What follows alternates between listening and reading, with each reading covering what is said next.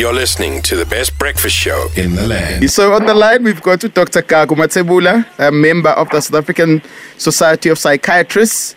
And he's speaking to us about the importance of having a mental health check as a physical health check after a traumatic experience. Good morning, doctor. Welcome to the show. Hi, good morning. Thank you so much for the opportunity. Much appreciated. It's such an important conversation. Maybe let's start here. What qualifies as trauma? Because I find that as black people, we go through so much and we just get up and dust ourselves off and carry on. So what qualifies as trauma that maybe you might need to go and see someone for? Indeed, which is an excellent question. So trauma in essence is any event that causes a person to feel extremely stressed or extremely hopeless or helpless. So we're looking at things like violent crimes, car accidents, natural disasters, being diagnosed with a disease that can possibly kill you, and all forms of abuse. These can all be deemed to be traumatic to a person. I'm looking at some of these stats. Acute stress disorder affects up to 20% of people, which is scary, right? Extremely so. So unfortunately, trauma has become quite a ubiquitous thing in society. And as you've quite rightly said, unfortunately, 20% of people that have been exposed to trauma will go on to develop a mental illness like acute stress disorder. But then we have another group of people, about 15%, who will have what are called subclinical symptoms. So they will be negatively affected by the trauma, but not to the extent where they need to present to a doctor or a psychologist or a nurse. Yeah. So, doctor, I advocate for mamas, right? Because I think we carry unique struggles just in ourselves. 1 in 7% of recently postpartum mothers will experience a mental illness like anxiety disorder. And a lot of the time, this is not checked. It's not diagnosed. We just carry on and then we have more babies. What are the repercussions of being a postpartum woman who just continues, dusts themselves off and has another baby?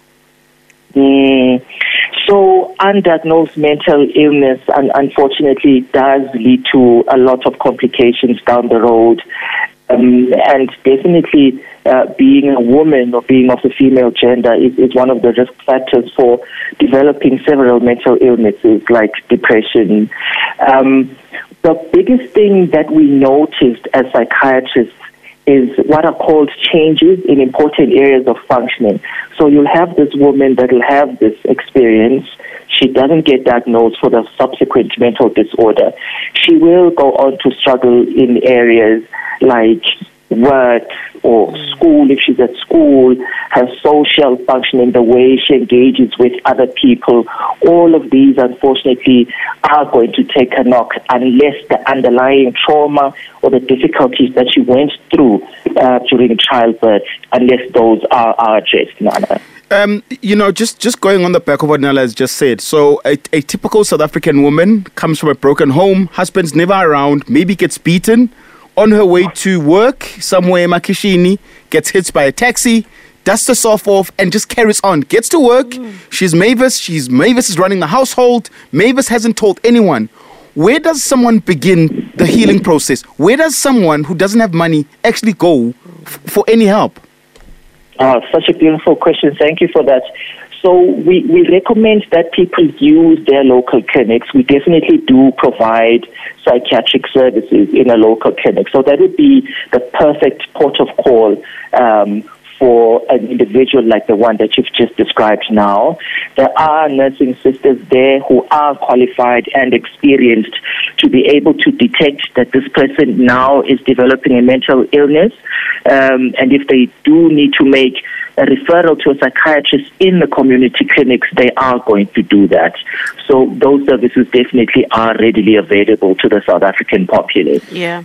And do you, as a psychiatrist, advocate for natural alternatives to healing yourself, maybe even self-psychology? How can people begin the process at home without medication? So in terms of self-care, we usually recommend that a person first start off with a professional, and the professional be the one to assist the person. And the reason for that is there are certain, shall we say, grades of mental illnesses like mild depression, where you won't need to take medication. You can do what's called self-guided therapy that involves things like talking to someone that you trust, someone that's receptive to you, like a lay counselor or a pastor or priest at your local church. We usually advise that you start there first, because our fear is that far too many mental illnesses, as you just mentioned when we were talking, people muscle through it, as it were. They try to walk it off, and you find that this then causes a lot of complications, like opening the door to other mental illnesses like depression and anxiety. And for some people, they do try to self-medicate by using things like alcohol. In terms of natural remedies or natural therapies, there is ongoing research that's looking into the efficacy of those, but the overwhelming body of evidence does say that psychotherapy as well as medication are extremely helpful to such individuals. Dr. Matsebula, thank you so much for speaking to us this morning, sir. Thank you ever so much. We really appreciate the opportunity. Thank you. And I really think that we need to change the conversation that we are having at home. That WhatsApp that I received about uqina kwendoda is disturbing, but I understand where it comes from. Independent. I completely understand where it comes from. Hashtag The Takeoff at Radio 2000 ZA on all social media platforms. Be part of an award-winning team.